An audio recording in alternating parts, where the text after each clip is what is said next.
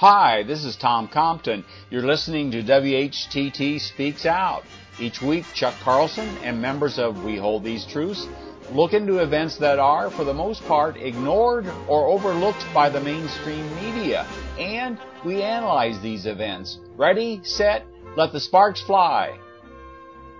In today's WHTT Speaks Out, we're going to visit the BDS movement. That stands for Boycotts, Divestments, and Sanctions against Israel. There are many types of opposition to the Israeli occupation of Palestine, and BDS is one of these. We, as you may recall, have done a couple podcasts on the Israeli bond program, or as Chuck refers to, Israeli shekel bond scheme. And it's very interesting. So we have some interest in the BDS movement, and we've talked about in other podcasts about the recent Presbyterian Church PCUSA with the publishing of their Zionism Unsettled, which is getting a lot of attacks from the likes of the ADL. Abe Foxman just came out with a major attack against them. And we'd like to visit, in regards to the BDS, our friend Dr. Paul LaRudy. And he's from the Bay Area. He's a friend of ours because he actually joined us in one of our vigils out in the Bay Area a few years ago. And also, Dr. LaRudy has been very active in the Palestinian freedom movement. And you may recall he was the only person that jumped out of one of the Gaza aid boats in May of 2010 when they were attacked by the Israeli army, and 9 civilians were brutally murdered.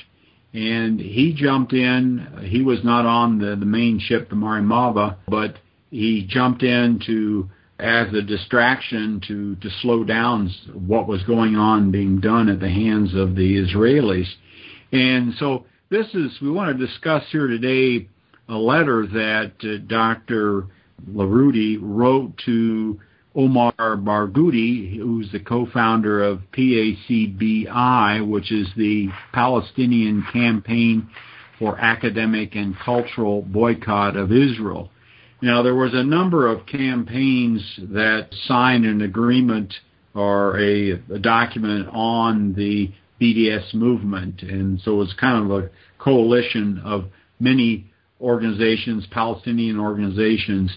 So with that little bit of a background, we want to read an open letter to this Omar Barghouti, just written on the 23rd of this year, 2014.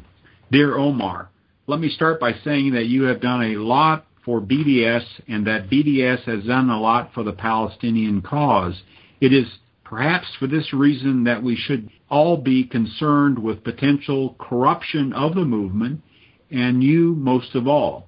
I refer to changes of wording, changes of direction, and changes of priority within the movement.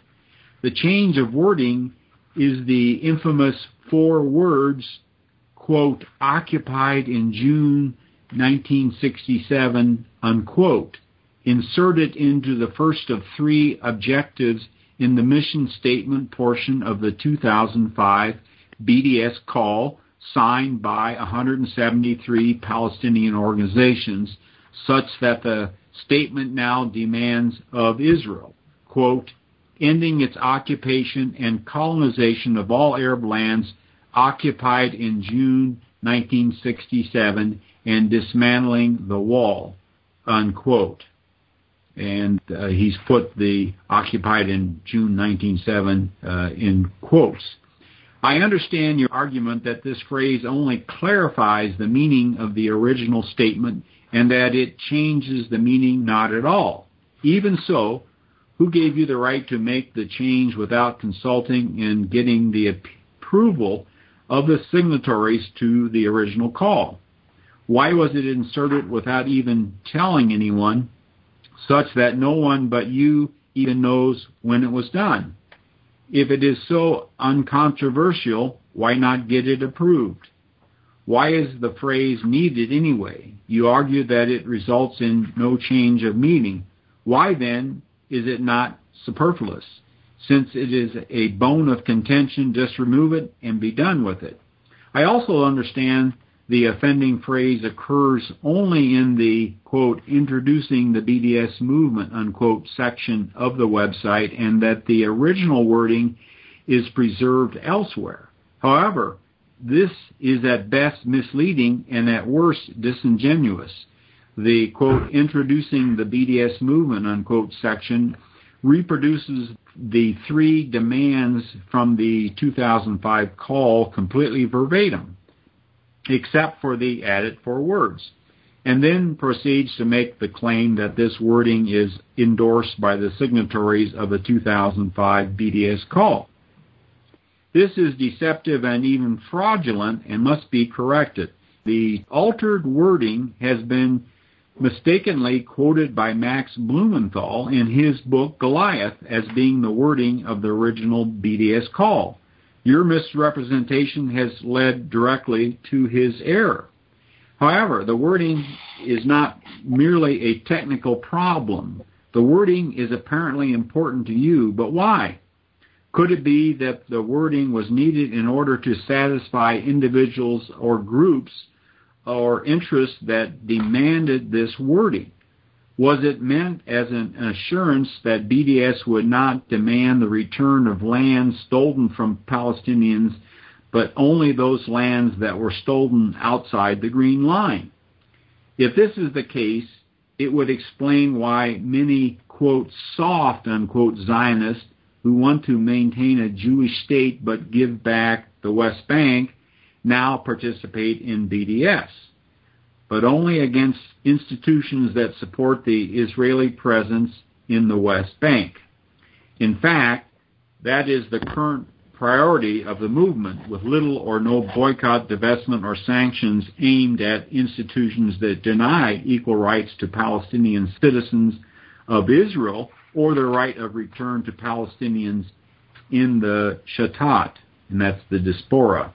Is this a coincidence, or is BDS headed in a different direction than its origins would indicate? Is it no longer a Palestinian movement, but rather a quote-unquote soft Zionist movement? Obviously, people join movements for different reasons, and if Zionists want to boycott organizations that do business with Israel, even if only in the West Bank, their contribution is welcome. However, it is quite another matter to effectively turn over the reins of the movement to them or to accommodate them by changing the wording of the mission statement. A Palestinian movement that welcomes Zionists that have limited objectives is quite different from a Zionist movement that wants to limit the mission but accepts Palestinians that have wider goals. Is that what is going on? Perhaps not. Perhaps my concerns are exaggerated, but in that case, please dispel all doubt by removing the four words, Paul LaRudy. Anyway, that's kind of an interesting topic which goes along with the concept of controlled opposition. We saw that in George Orwell's book 1984, where all the opposition was actually controlled. And I don't believe that's true today totally, but it's a good question. Chuck, would you like to give us what you're doing to help Paul? Yes, I think we want to discuss this from the perspective of what it is that the Palestinian people want and what they're trying to achieve. And frankly, if you were a Palestinian, what your major achievement would be to stay alive for one more day and to somehow keep your family together, keep them fed. And, of course, few people have jobs, but the unemployment is, in some places, the unemployment is 75%, like in Gaza. So we have this incredible situation where we have a starving population being deliberately starved by the people that occupy that population, and then every day we're given these critiques about the right kind of politics that should dominate there. And of course, it comes down to what kind of a state these people should have. Should they have any state? Should they be perpetual prisoners inside a jail until they eventually find a way to escape or die? And what is Israel trying to accomplish? What do they want? What do the people that really have the Palestinian people at heart, their best interest at heart, want for them? And I guess then what do we feel about that? And then finally, is this question of disinformation always comes up whenever you have a conflict? The people that have an agenda usually find a way to produce false leadership to get in the way of or confuse the opposition. It's just standard war activity. It's smoke screens in war and things like that. So I think rather than delving into the details of this one situation, we should talk about these questions about the Palestinians, what Israel wants, what the Palestinians seem to want, what the people that are trying to work for them want. What do we want for the Palestinian people? Craig or Travis, do you have any thoughts? That's all very logical. It's infiltrated kind of like the Tea Party has been. Absolutely. That's probably a good example. And of course, we've seen that in the Christian churches. The Christian churches should have been taking the side of the Palestinian people, the Philistines, as we could sometimes call them, to give them a biblical name, since day one, because they knew they were being oppressed. They all have missionaries that at least visit the Palestinian people, and a lot of the churches have simply pulled out of it. They don't want to be involved in the issue, so they have pulled their missions out of Palestine and other Arab states. But there are a good number of churches, including the Catholic Church and the Evangelical Lutheran Church and the Presbyterian Church, other mission-oriented churches that have been there all along, and they've known what's going on, but nothing has come of it. Little has been said about it. And some of this is because of the false leadership that has taken place from the Christian Zionist churches, who simply have said everything Israel says is right, everything the Palestinians said is terrorism. And we're now seeing some voices coming from even Jewish sources who are making that statement. They're saying that we're all misled by the media and by leaders of this movement to support the Israel at any cost within our own churches, which we call Christian Zionism. So what is Israel trying to accomplish, I suppose? Maybe if we look at that, we'll come to the bottom of what this BDS movement seems to be doing. It seems that Israel's course has been very consistent. They have always talked, always been willing to negotiate, always claimed that they're being abused. And then at the same time as they're doing all these things, at the same time as they're talking, negotiating, and supposedly in good faith, they're setting up settlements, building roads, building gates and fences, and squeezing the majority Palestinians to some minute fraction of the land that they still have left. I think it's been estimated to be less than 10% of the land in what's known as Israel. So you have 50% of the people on 10% of the land, and they basically are imprisoned now, literally imprisoned by gates, fences, roads they can't travel on, checkpoints they can't go through, and of course a wall of propaganda that is constantly being disseminated.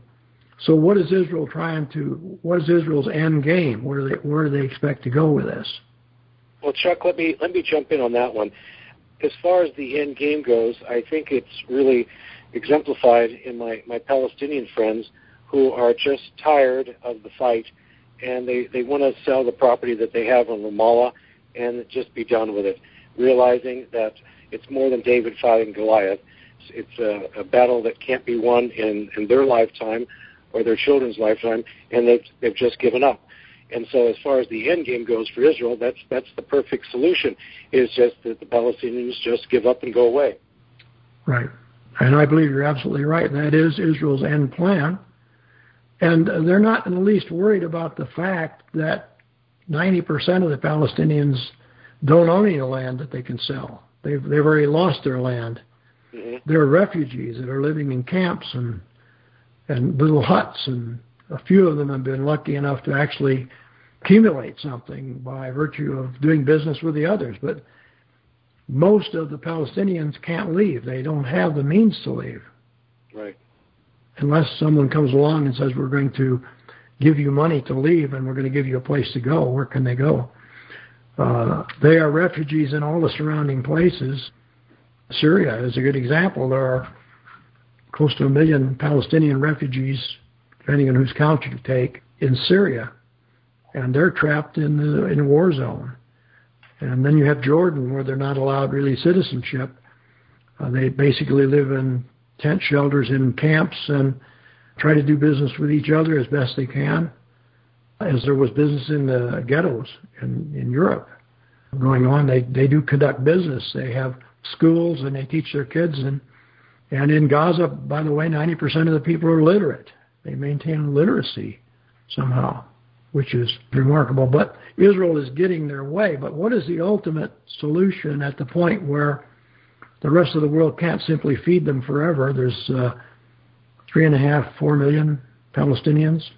What does Israel really plan to do with the, say, 2 or 3 million who can't leave no matter what? What do they plan to do? I believe that they've clearly stated they would just as soon starve them to death. There have been leaders like Ariel Sharon who said that if the politicians would give him the authority, he would eliminate all of the Palestinians. He said this before he became president, that give me the authority and I'll take care of the problem. And he meant liquidating. And of course, he did that first step back in 2005 by taking settlers out of Gaza. There was a big brouhaha amongst the settlers, and they weren't going to move and so forth. Mm-hmm. But that obviously was the strategy to get all the Jews out of Gaza so that it could become the world's largest open prison.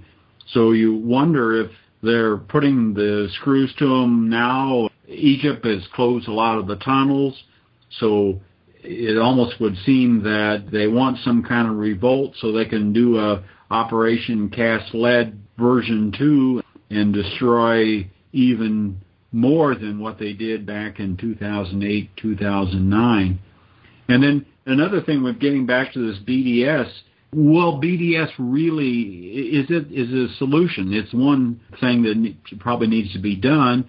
The BDS people against Israel point to what happened in South Africa. And Chuck, you might explain about the similarity or the unsimilarity between the two movements and the misconception that the BDS in South Africa was solely responsible for the fall of the white government in South Africa. Well, it's a claim that boycotting Israel and getting companies to divest in Israel and sanctioning Israel by private organizations can force Israel to deal fairly with the Palestinians. And the claim is that the same movement was successful in doing this in South Africa about 1987, I guess, to 1990. And the problem is that it just isn't so. The boycott movement against South Africa was a regime change movement that was carried out by our own government in connection with the government of England.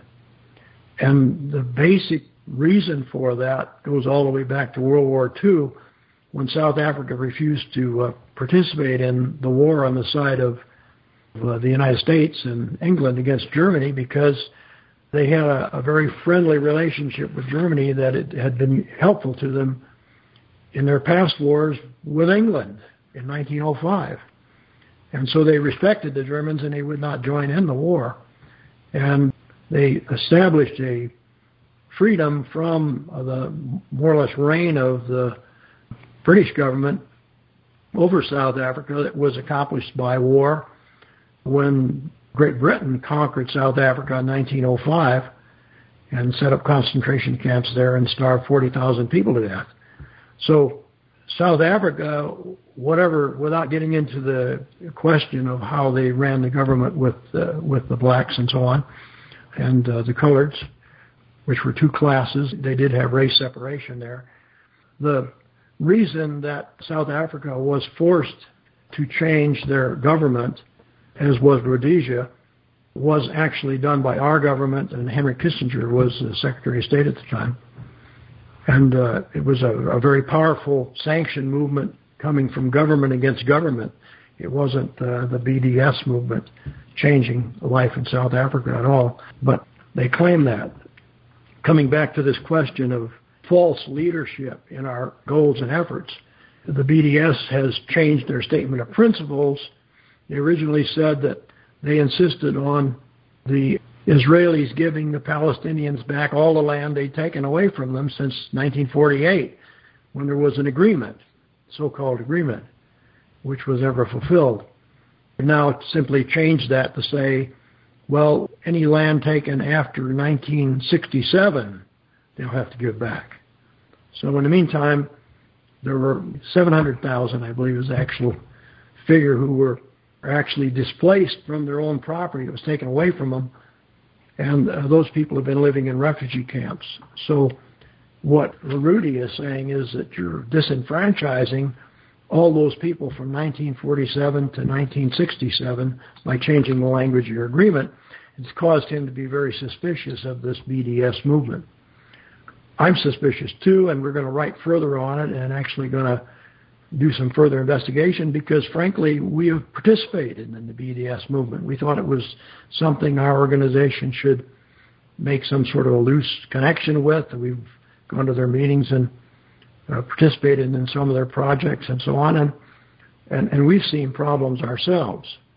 What it seems that Israel wants to do is they want to take 90% of the land, or if they can get it, 99% of the land, leave all the Palestinians on 5%, 10%, or 1%, and then agree to give them states. And so they would then have the state of Palestine that would have no land.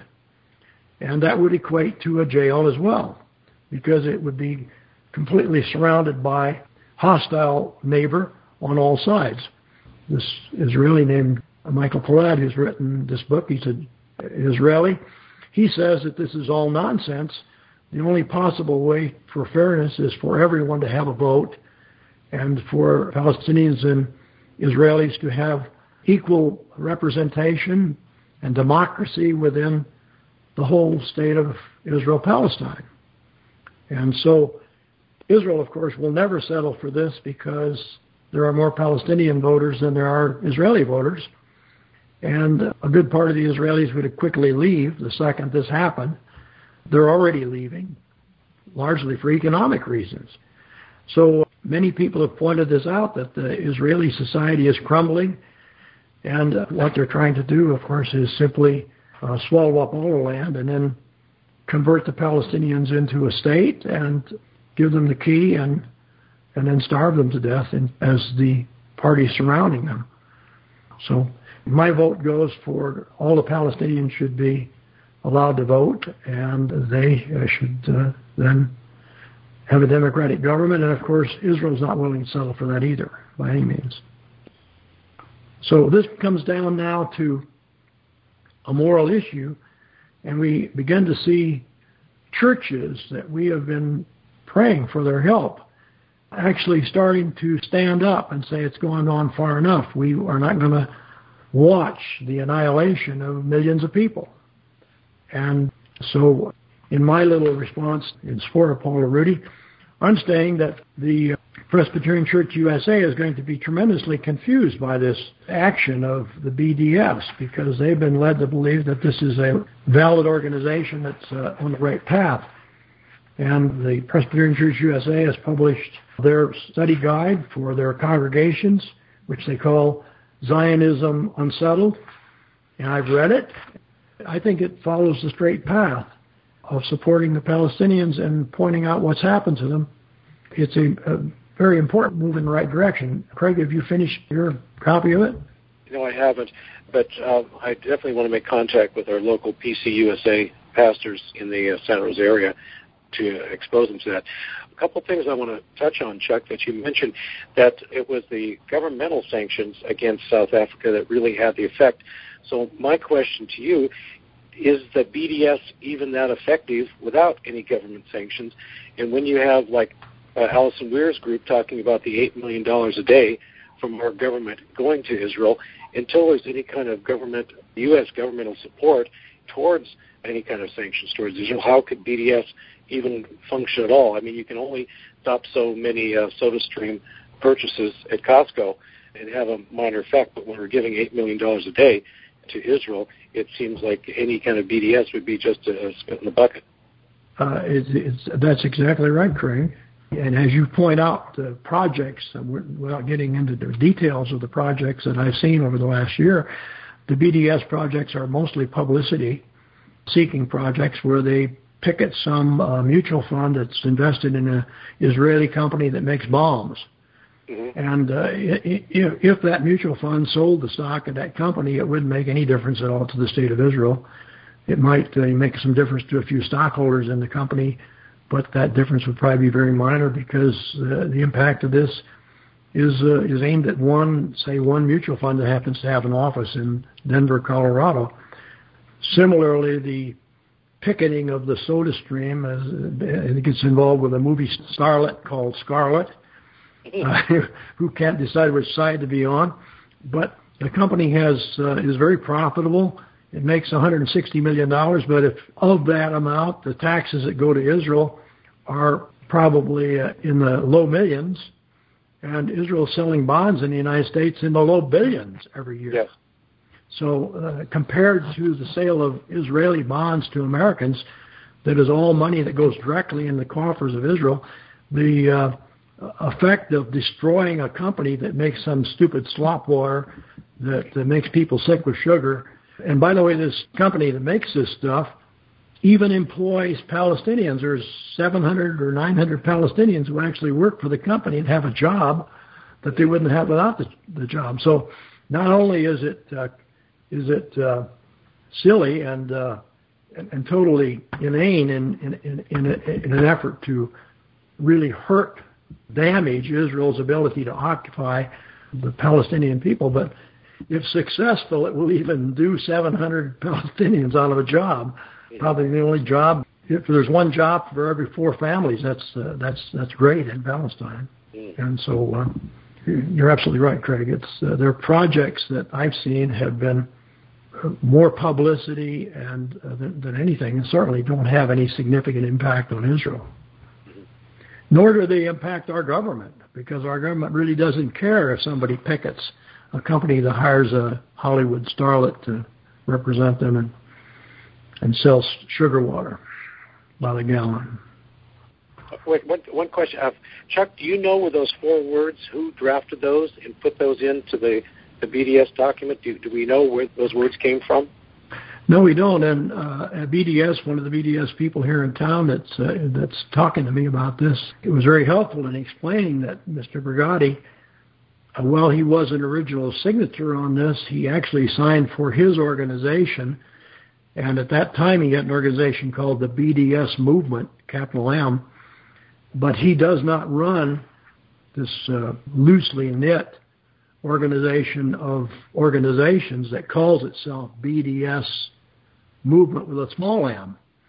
And so he probably didn't make the change himself. And I'm not sure that our friend Paul isn't challenging him for making a change that he didn't himself make. He may not even know about it. But we'll find out all that as time goes on. So we're going to try to be kind to him, because he is a very dedicated guy who's done some wonderful things. Now, this movement that he is the head of, Brigatti is the head of, which is a intellectual thing on college campuses, is something that actually can have impact, because college leaders do have influence. And so what do they call it? Intellectual boycott? A organization of college professors like perhaps Norman Finkelstein and others that actually are active on campuses could have an impact by influencing young people to understand the situation. But it's vastly different than something that represents they're going to financially destroy the state of Israel so it can't occupy Palestine. Last year there was a boycott initiated by the European Union for academic and cultural events. I can't give you the specifics on it, but so there has been some move in that direction. Yes, and I think those are all very positive. Don't you think so? What do you guys think? Well, absolutely. It puts the pressure on Israel, and of course their reaction is to divert attention. They're always pointing at the Palestinians, the rockets they launch, and what have you. I guess the real wild card here is the United States government. As long as our government continues to fund Israel, I mean, if we pulled our aid out within 24 hours, we could probably have the whole situation turned around. But until the U.S. changes its ways, it's going to be tough to change. Exactly, Tom. And that is the reason that South Africa changed, is the U.S. government put pressure on them through all kinds of sanctions, as we're doing to Iraq today and as we're doing to Russia today. All these things threaten war.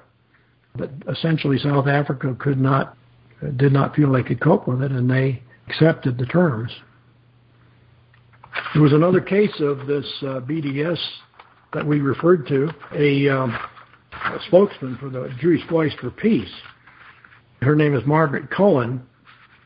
Jewish Voice for Peace is very opposed to Zionism, and they make no illusions about it. They think the Zionist state needs to disappear. It shouldn't even be a Zionist state. They wrote a story, Israel's War Against the BDS Movement, in which they defended the BDS movement without knowing this change had been made in the policy. And they defended the movement, stating the old statement of principle of the BDS movement, that it was out to force Israel to divest of all the land it had stolen back to day one, essentially, rather than just that the land it has stolen since 1967. Okay, well, that was a great program. Thanks for everybody's input.